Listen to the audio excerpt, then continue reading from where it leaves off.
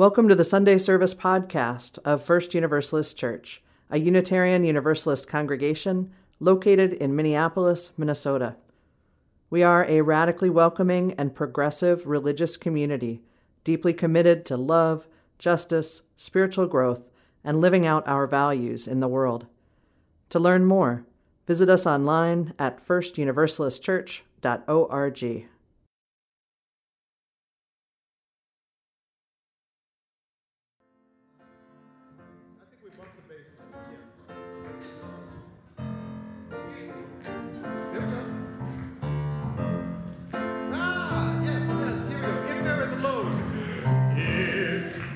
There is a load, any percussion you have to bear, that you can't carry, that you can't carry. I'm right up the road, I'm right up the road. I'll share your load, I'll share your load.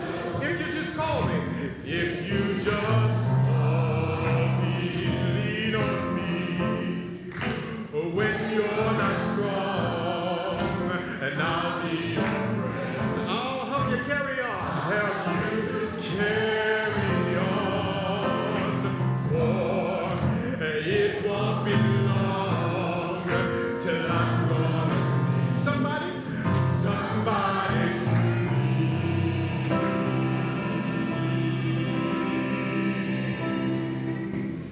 What if we harmonized this one?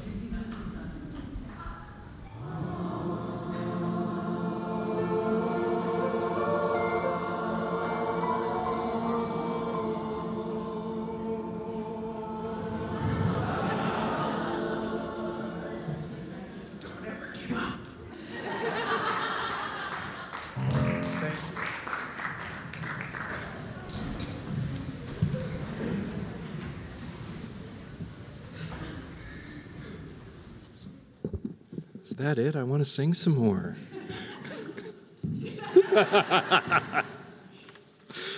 Oh, good morning. Good morning, good morning, good morning, good people of First Universalist Church. You know, you all enjoyed so much that story that Reverend Ashley Harness shared last week of the loaves and the fishes that I was inspired for this beginning to take us back to the beginning, which is to say, Genesis. Yes, you're in a Unitarian Universalist church. It's okay. So, who can tell me what was in the beginning of the beginning, what does that story say about how man and woman were created? Adam's rib. In God's image, Adam's rib. Yeah. Any youth in neighboring faiths here? Okay.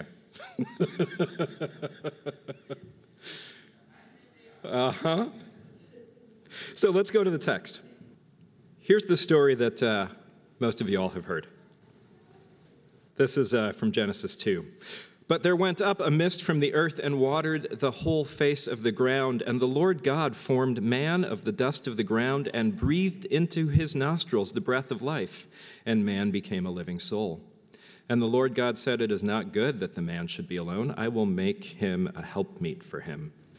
And then further on, it says, "And the Lord God caused a deep sleep to fall upon Adam, and he slept, and he took one of his ribs and closed up the flesh instead thereof, and from the rib made he a woman and brought her unto the man." That's one version of the story.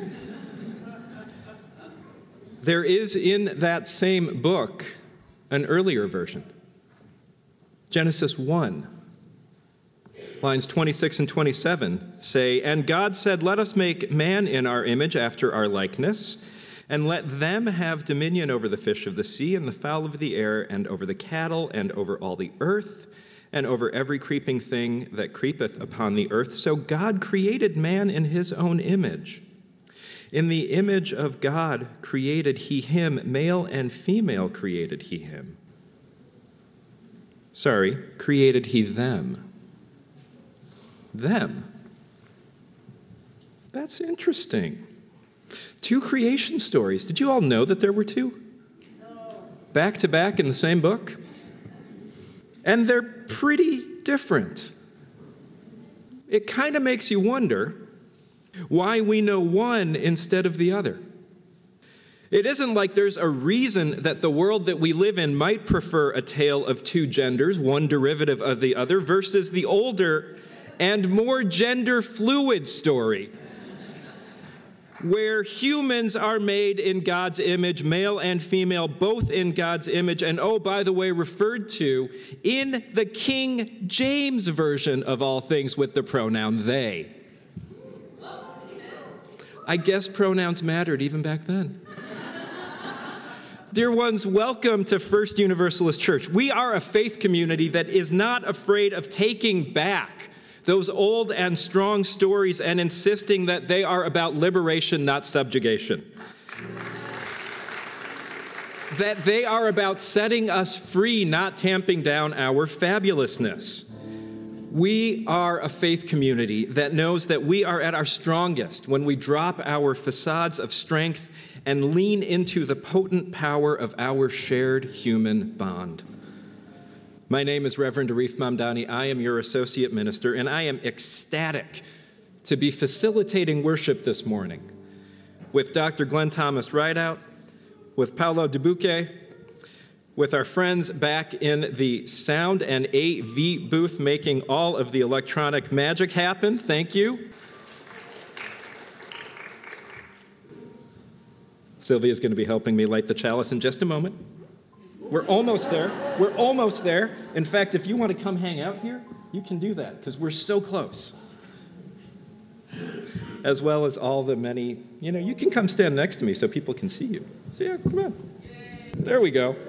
If you want, you could even bring your stool over because we're sharing leading worship together. How's that? All right. Love it.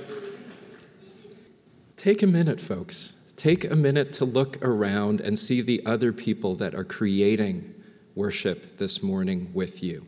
This is a thing we do together. And particularly if you got here early and you're sitting in the front, a whole lot of people filled in when you were not watching. Let's not forget the folks up in the balcony. Hey, see you all up there? Restraining myself from making the balcony joke? Oh, you all don't remember that one. So you all are pretty cool, but the folks up in the balcony, they're on a whole nother level. Oh my God.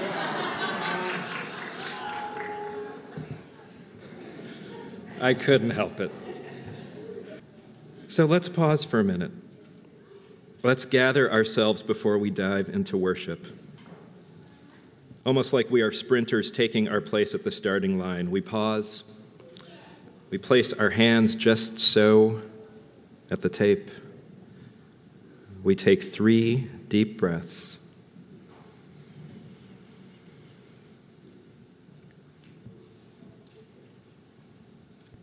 And off we go. Let's light our chalice and get to the very serious and very joyous business of worship. Will you join me, please, in saying the words for lighting our chalice? Love is the spirit of this church, and service is its law. This is our great covenant, to dwell together in peace, to seek the truth in love, and to help one another. Thank you. Thank you, Sylvia. So I've got a story for us today. Let me just find myself here. So, not long ago, I was visiting one of our folks at Walker Place.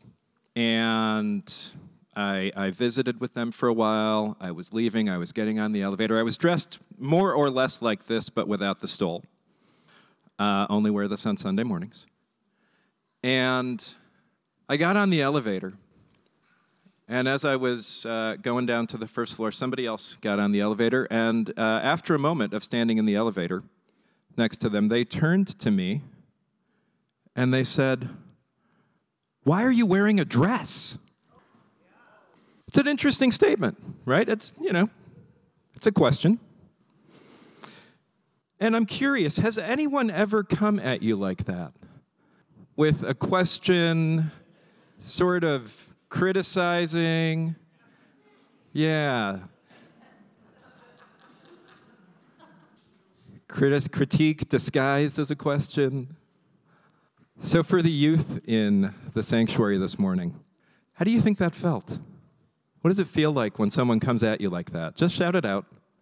Mean, sad, hurtful, confusing. Did someone say annoying? Yes, thank you. Scary, yeah. Especially in an elevator. There's nowhere to go. Yeah, scary, confusing, sad. My feelings were hurt. I was confused. What are some things that you think I could have said? I'm talking to the youth here first. Because I want to. Yeah. Yeah, what do you think? Is that Luella back there? What are you thinking, Luella? Because I'm going to a bicycle party. Yeah. I just wanted to say something. When I heard your story, I heard God created man and man gave birth to God. I heard you say that, so I was confused. Do you make your parents like, oh, your mom? Archer, I will sit at your feet and learn from you today. What grade are you in? Third. Okay. We are going to have so much fun when you're in neighboring faiths, and even more fun when you're in coming of age. Keep asking that question. It's a really good question. Because what you're asking is what came first? Did God come before man? Chicken and the egg. It's kind of like the chicken and the egg. So where did the idea for God come from? Did it exist for humans, and humans just grabbed hold of it? Or did humans create it? I love that question. Other thoughts about what I could have said? Oh, yeah. Why aren't you wearing a dress? Yes. What are you thinking, Harry? Because you're not my parent. Because you're not my parent. Any other thoughts about what I could have said? Yeah, what are you thinking? Because I can wear whatever I want. Because I can wear whatever I want.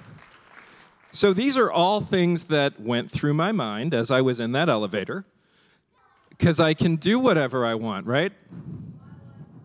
It's my life, not yours. So what do you think I did? I missed that. What was that? You had a banana party. I have a banana party.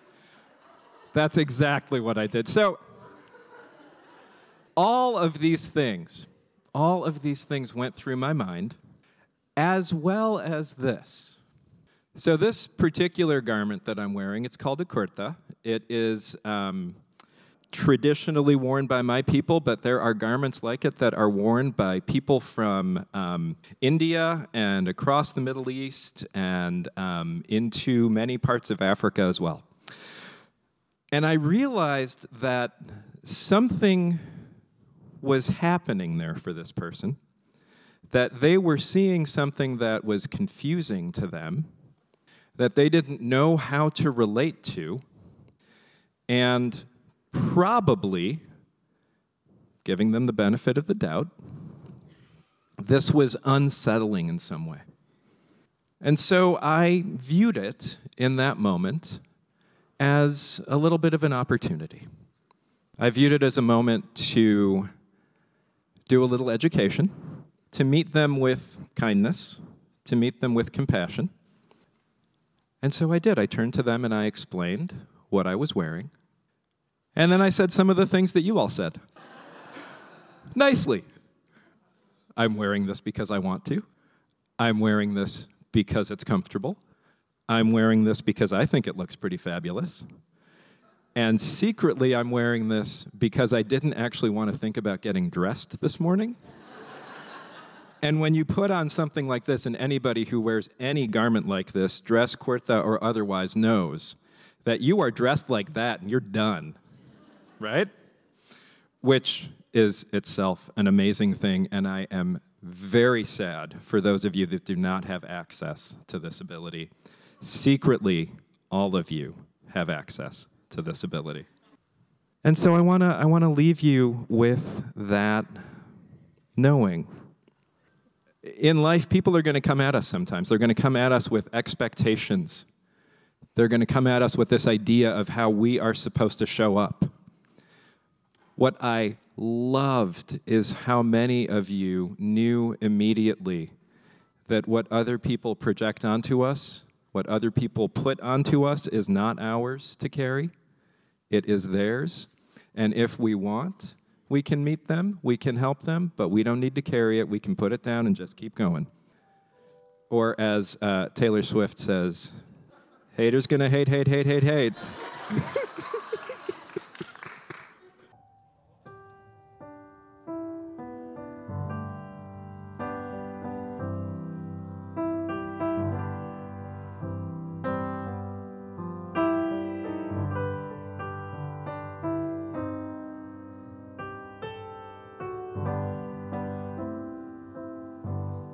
Love will guide us.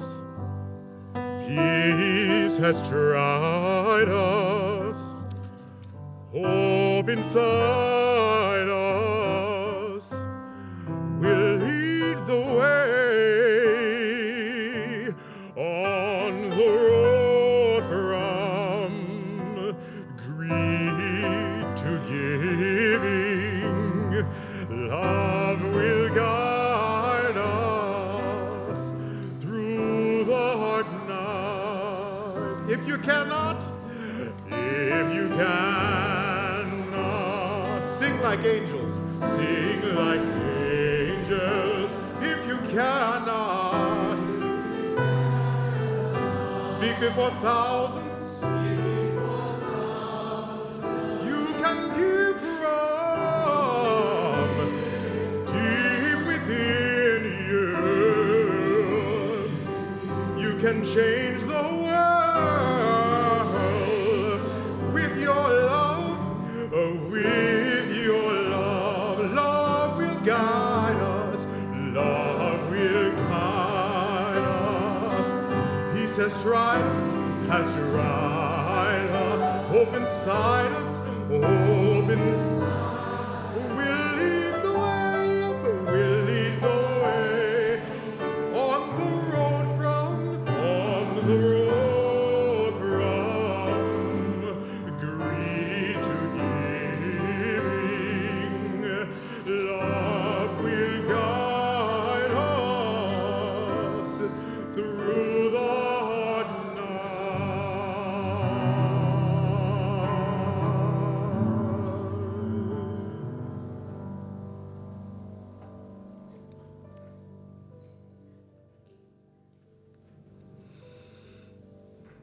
I don't know why, but I've always been intrigued by a particular advertisement I learned of. I saw for the first time as a very young child, and it was of a person dressed to the nines at 2 in the afternoon in the living room, vacuuming, with heels about this big. They were gorgeous. Nude kind of, never mind. They were beautiful shoes. And when I was a kid, before anybody told me that we weren't supposed to do that, I admired, I was astonished at these shoes. You know, I was an Adidas man growing up because in the 90s, when most of the tennis shoes you could buy for men were maybe 2 colors, Adidas had purple. And something about the resplendent color available in purple to me opened my mind, opened my heart, and opened up my joy. So it was only a matter of time before, in my own first apartment, I made a practice, and I still do this. I still do this today. Y'all, I vacuum in nude pumps. I do.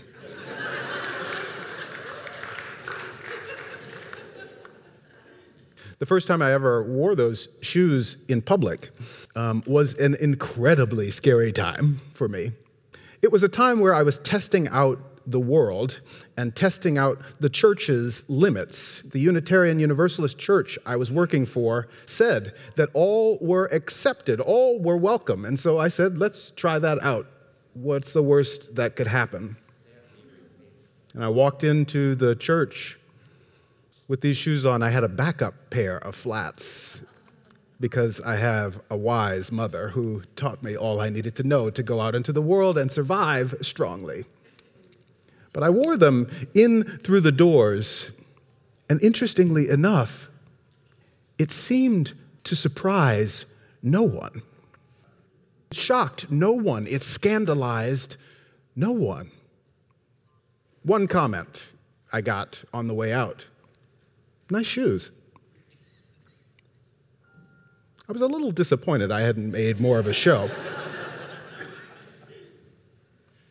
But from there, I learned in the lesson of community how important it is to hold the truths of our lives together, to be able to bring them into a single space that we can trust and hold, where we can find the characteristics, the details of your life that others might call weird, outside of the box. We find them unremarkable, except that they're astonishing because they're on you. I welcome you then into a time of prayer and meditation. What we do in the center of our services is we bring our truths to the space. We say, I'm praying for this. We say, I'm worried about this. We say, this is a joy in my life. I'm happy about this. And we hold it together. In fact, we say that. We say, you are not alone. We are holding it together. In a moment, I'm going to open the circle, and I'm going to ask you to do two things. One, consider if you have a prayer to offer to the circle for us to hold. We would be honored as a community to hold your truth with you. And whether or not you do, here's the second thing. Everybody's responsible for this. Let's get ready to hold some truth, to hold it like the special and beautiful thing that it is. Let's do that, because you never know when the details of a life well held can change somebody's spirit and life forever. Don't believe me, just ask 10 years ago me. Ask my high heels. A life can change right now. And so, my friends, for your prayers, the circle is open. What would you share for us to hold? For fear of presidential elections, we say, you are not alone. You are not alone. We are holding it together.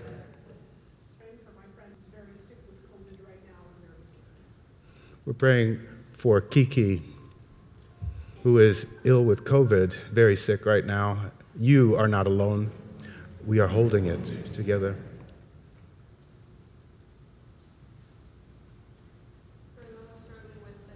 For those struggling with addiction, you are not alone. We are holding it together.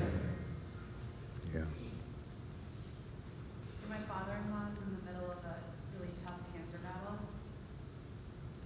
For your father-in-law, you are not alone.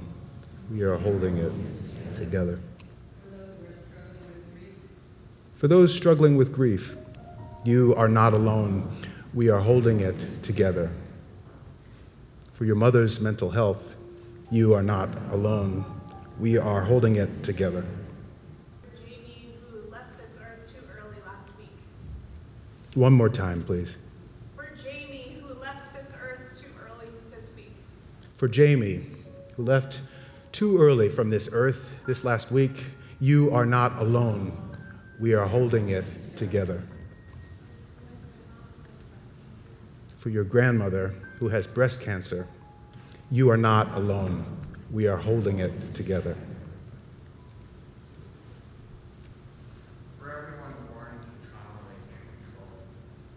For everyone born to trauma, they cannot control.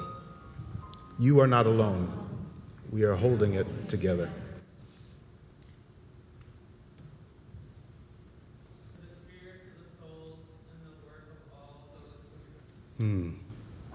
For the spirit of service, for those souls invested in that spirit, you are not alone.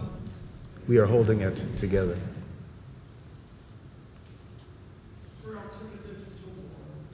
For alternatives to war, you are not alone. We are holding it together. For those managing relationships with aging.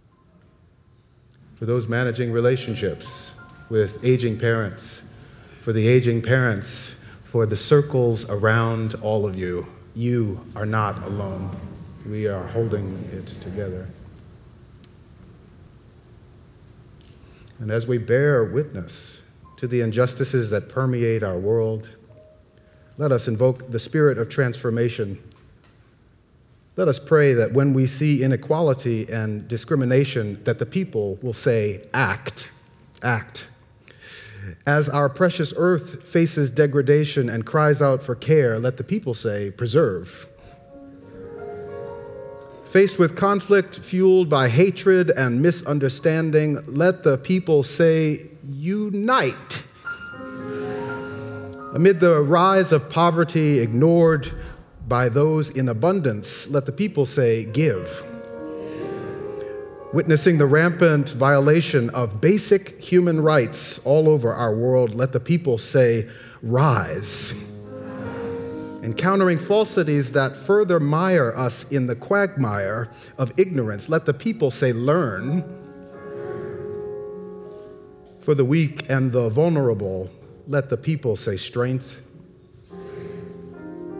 And for all of us, for our hands, our eyes, our spirits to see the way to matter, to the things, to the people who matter to us, let the people say, awaken.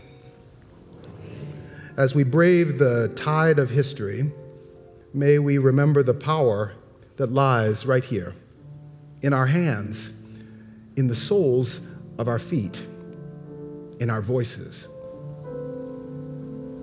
And as we leave this moment of prayer, let us never give up looking for the ways that we can channel into love. May the people always say persist. May the people always say persist. May the people always say persist. Amen. And blessed be.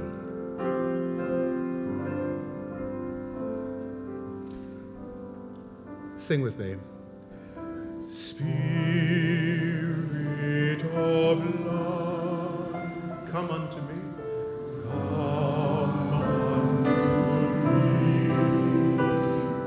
Sing my heart, all the stories of compassion, blowing the wind, rising the sea.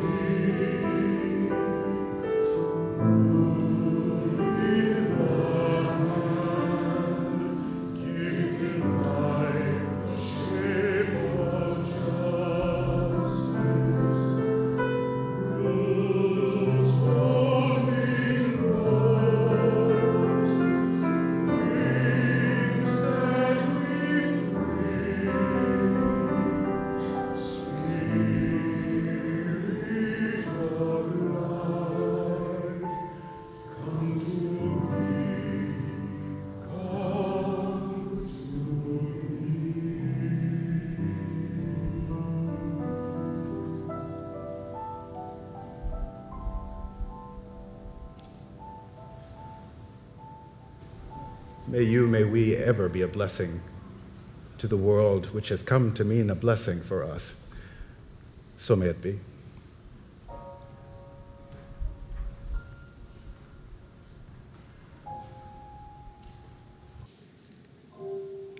If you were in the sanctuary or joining us online last week, you heard me talk about this being the season of the year where we invite you to make a commitment of financial support to the church's operating budget for the coming year. I invited you to be sure to pick up your pledge packet downstairs in the social hall after the service. If you didn't grab one last week, good news, still time, still down there. And even better news, they are now electronic and online. If you go to firstuniversalistchurch.org/annual-giving, I think that's the right URL, on that page there is a link where you can download the electronic version.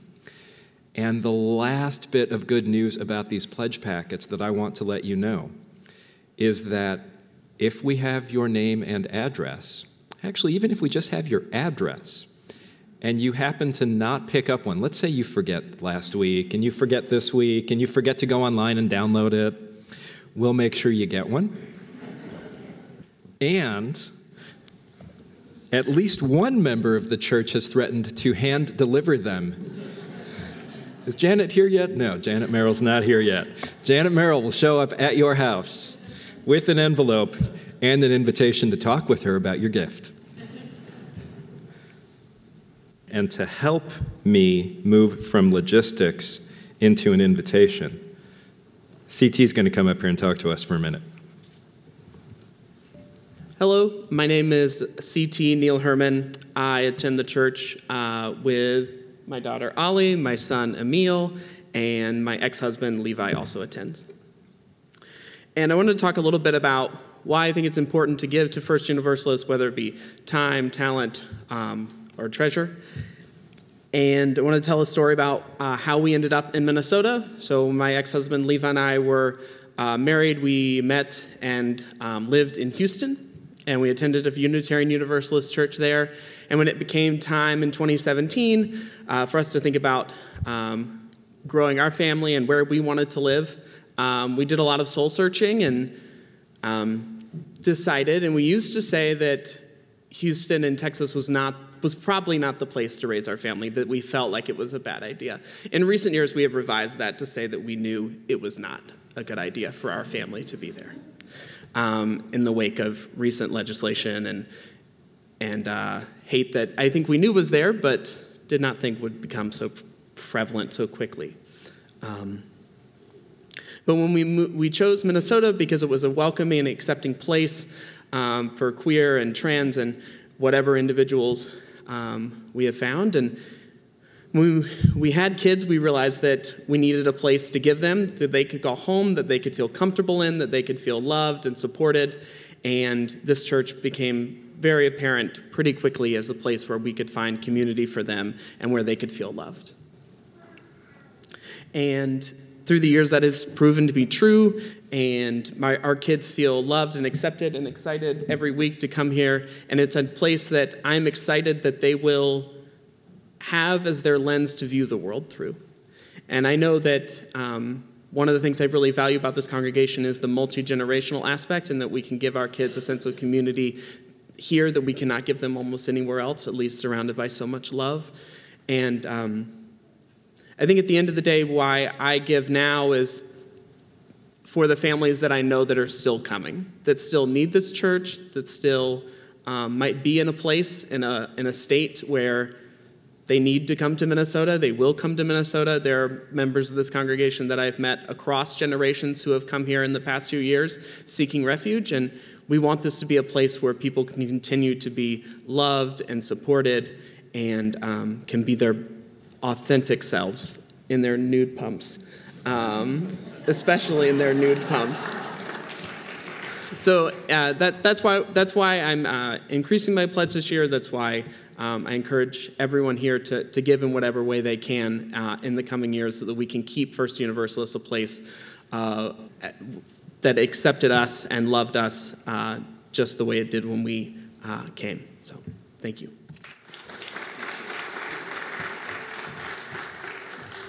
Thanks so much, CT. In addition to the gifts that we are inviting you to give for next fiscal year that starts July 1, you may recall last week I invited you into a little bit of a competition with the second service. So what I want you to know is that 2 weeks ago, we had a budget gap, a giving gap of $260,000. Today, that giving gap is about $33,000. And that is because of you all. So here's the invitation for today, right? We need to close this gap. Here is the invitation for today. If you made a gift last week toward closing this gap, that's what the baskets are about.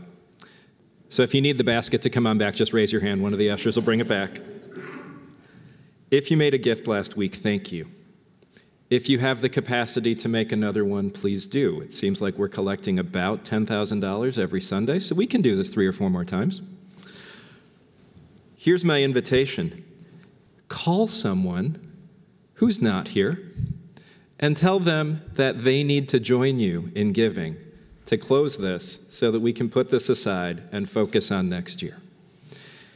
With that invitation, I invite you to give as generously as you're able. I wasn't joking. If you want the basket to come back around, just raise your hand. It will.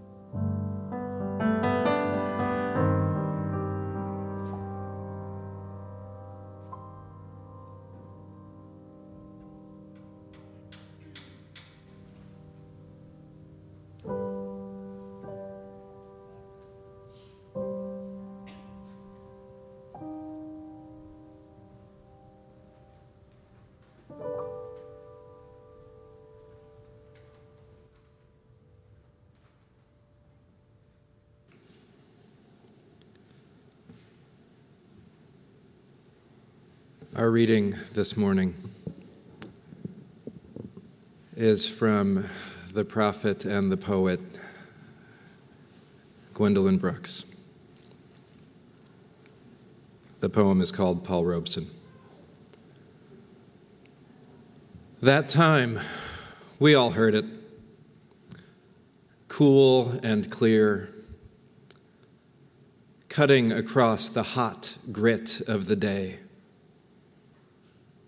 The major voice, the adult voice, foregoing rolling river, foregoing tearful tale of bale and barge and other symptoms of an old despond, warning, in music words devout and large, that we are each other's harvest. We are each other's business. We are each other's magnitude and bond.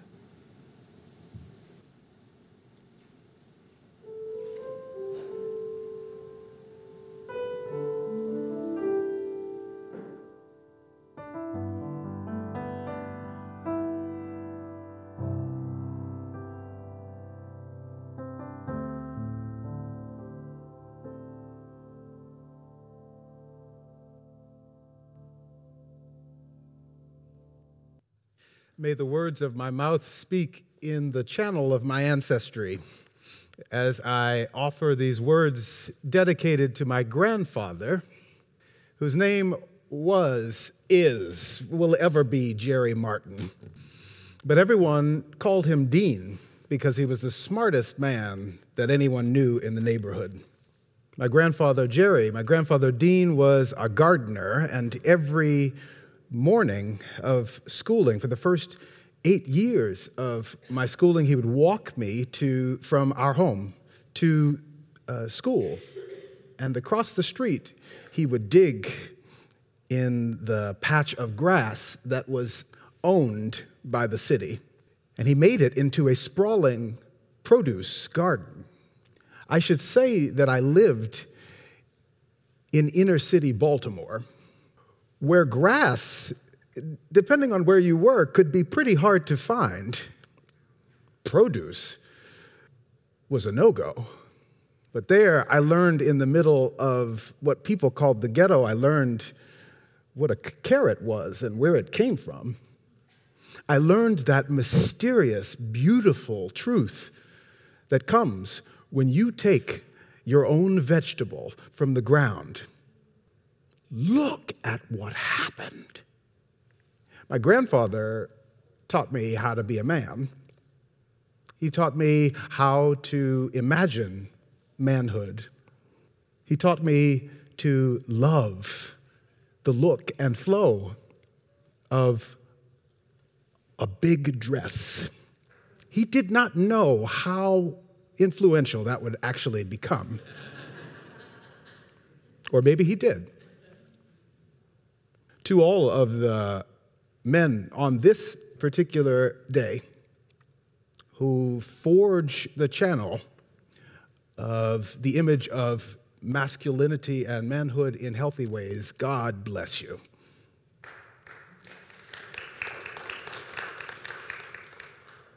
On this day, he would be very proud of me for offering you the message for a couple reasons. One, because the first 2 books he ever gave me were the first 2 books I ever owned, and they were these.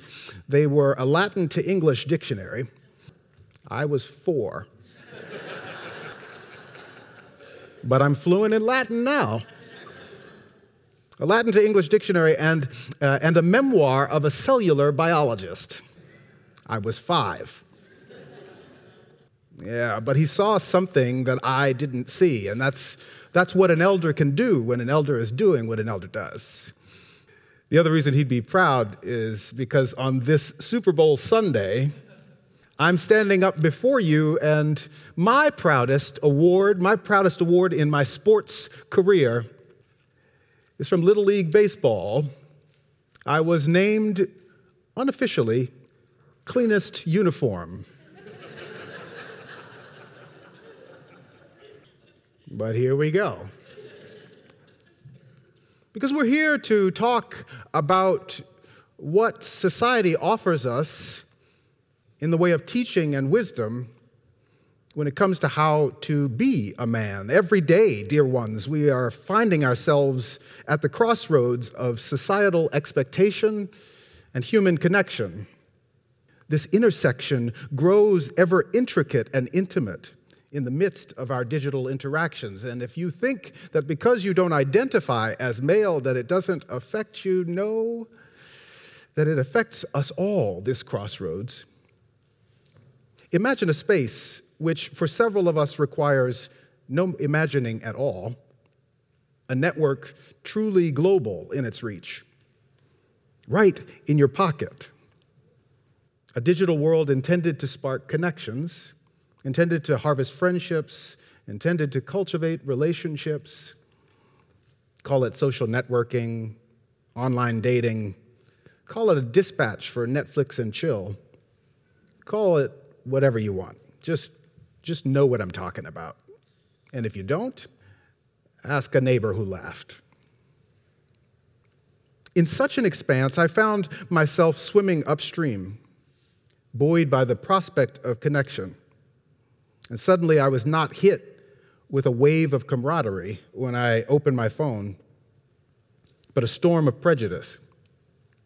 An undercurrent carrying a racial insult swept forward under the deceptive guise of a compliment. Now, y'all, I'm bringing this to church, so I need you to stay with me. I am not alone. We are holding this together. I opened up my phone, and on the online dating, anybody do any online dating? You can admit it. Okay, all right, cool. We should start a club. We'll start a book circle. You expect in this world that we're making connections to hear niceties, to hear flirtations. My grandfather taught me how to date, so I was expecting somebody to get reservations, and instead what I got was a racial insult that someone meant as a compliment. Breathe, stay with me.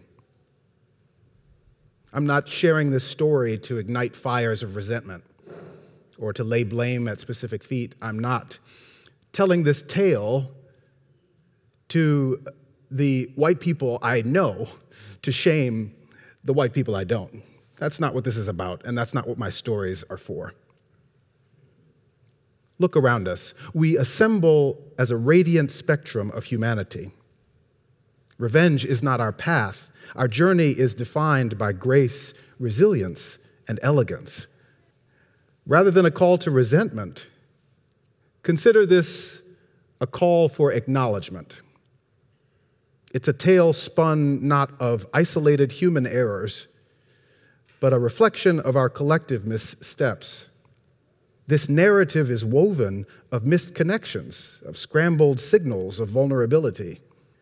It throbs with our shared humanity longing for love and acceptance. Think about vulnerability for a moment.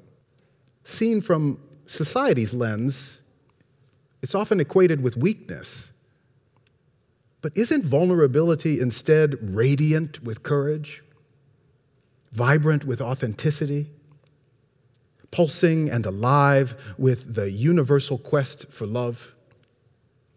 Yet a persistent, veiled choice underpins the fast-paced rhythm of our lives, a choice that often operates in the shadows, unseen, and yet decisively consequential.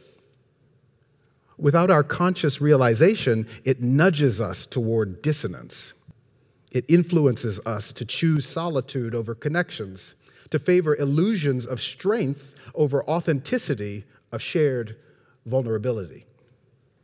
Enmeshed in the thunderous drums of capitalist and consumerist echoes, we can unknowingly lean toward these ideals, building facades of strength while neglecting the potent power of our shared human bond. Such is the astounding subtlety of this choice, this understated influencer, that it often makes its call hushed by societal murmurs, unnoticed in every passing moment, yet it leaves an impact, steering us towards a projected strength, a dawning facade erected on the foundations of concealed vulnerability. It's crucial then, friends, to reclaim our power in this subtle dance of choices, to illuminate this silent operator acting beneath our collected consciousness. True strength, as we've voyaged through our shared exploration, unfurls from the noble courage inherent in choosing connection, vulnerability, and authenticity amidst the clamor of the demanding world. This is our shared path to tread, our collective journey towards the profound strength and resilience embedded in our shared humanity. Might we dare join hands on this shared journey? Digital, tangible. Might we let down the illusory walls to bear our tender heartbeats, celebrate our shared vulnerabilities, our authentic human connections? We are but notes in the grand symphony of life, our shared existence. And through our harmonic efforts, we create a narrative that reverberates across the globe, a testament to our shared humanity. The call we hear today may not be interpretable as a command, but rather as a gentle melody. Is this not the subtle call toward authenticity with each other, towards courage, towards love? As we awaken to the echoes of our roots, we find ourselves on the precipice of a profound choice.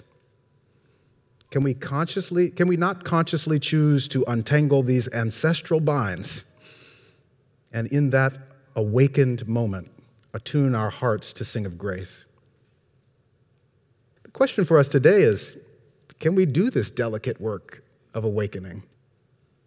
Can we not only pledge to consciously choose loving actions, but also vow to halt those reflexive habits that have been set into motion for generations? As we soak in these thoughts, as we prepare ourselves for the day to come, may this Spirit draw us ever forward. Let us awaken and consciously untangle the knots of generations, tuning our hearts to the deep, resonant melody of grace. May this awaken a rippling outward from each of us. May it form the orchestra of transformation that shapes a culture, a world, pulsing with authentic love. So, dear ones, if the call tonight comes from a referee, this morning it comes from a reverend. Join us in rewriting the melody of masculinity. Let your voice be heard and your influence felt. Strike a note for change. Redefine the individual narratives, workspaces, social groups, gatherings, online and offline. These platforms are fertile grounds for spurring dialogues that challenge dominant norms and fuel conversations of transformation.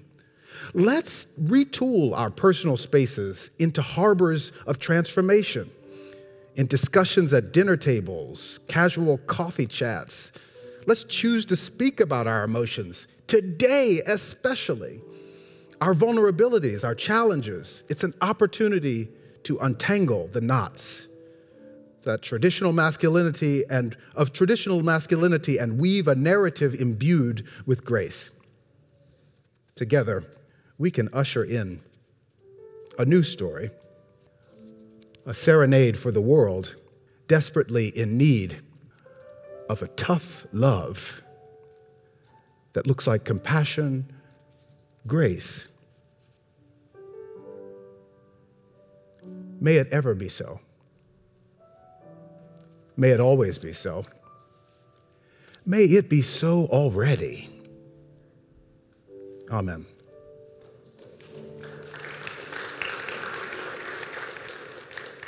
Will you sing with me?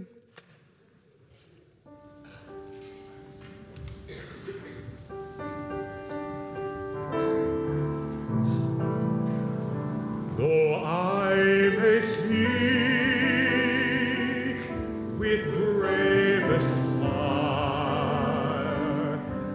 and have the gift to all inspire,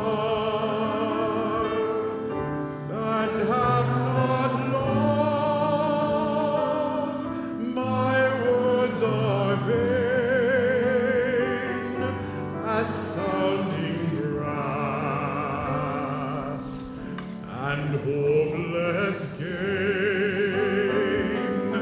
though I may give all I possess, and striving so I love confess, but not begin with love within, for prophets turn strangely thin. Come, Spirit, God's control. Our spirits long to be made whole. Let inward love guide every deed. By this we worship and are free.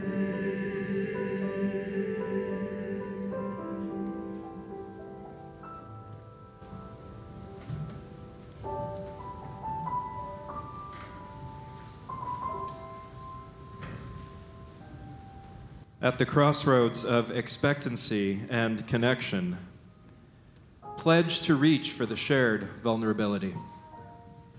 Infuse our shared melody with purposeful, conscious, and loving actions. Against bias and division, ring the chime of unity, understanding, and authenticity. We go out into a world now with grace, pledging to choose loving actions over established habits. Go forth today. Go forth with the call of transformation, conversation by conversation, shared moment by shared moment.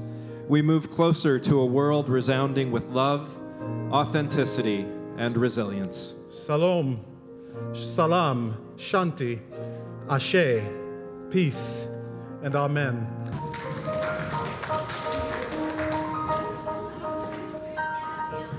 Thanks for listening to this podcast from First Universalist Church of Minneapolis. We're a faith community committed to racial justice, and together we give, receive, and grow in the Universalist spirit of love and hope. To learn more about who we are and our ministry, please visit us online at firstuniversalistchurch.org.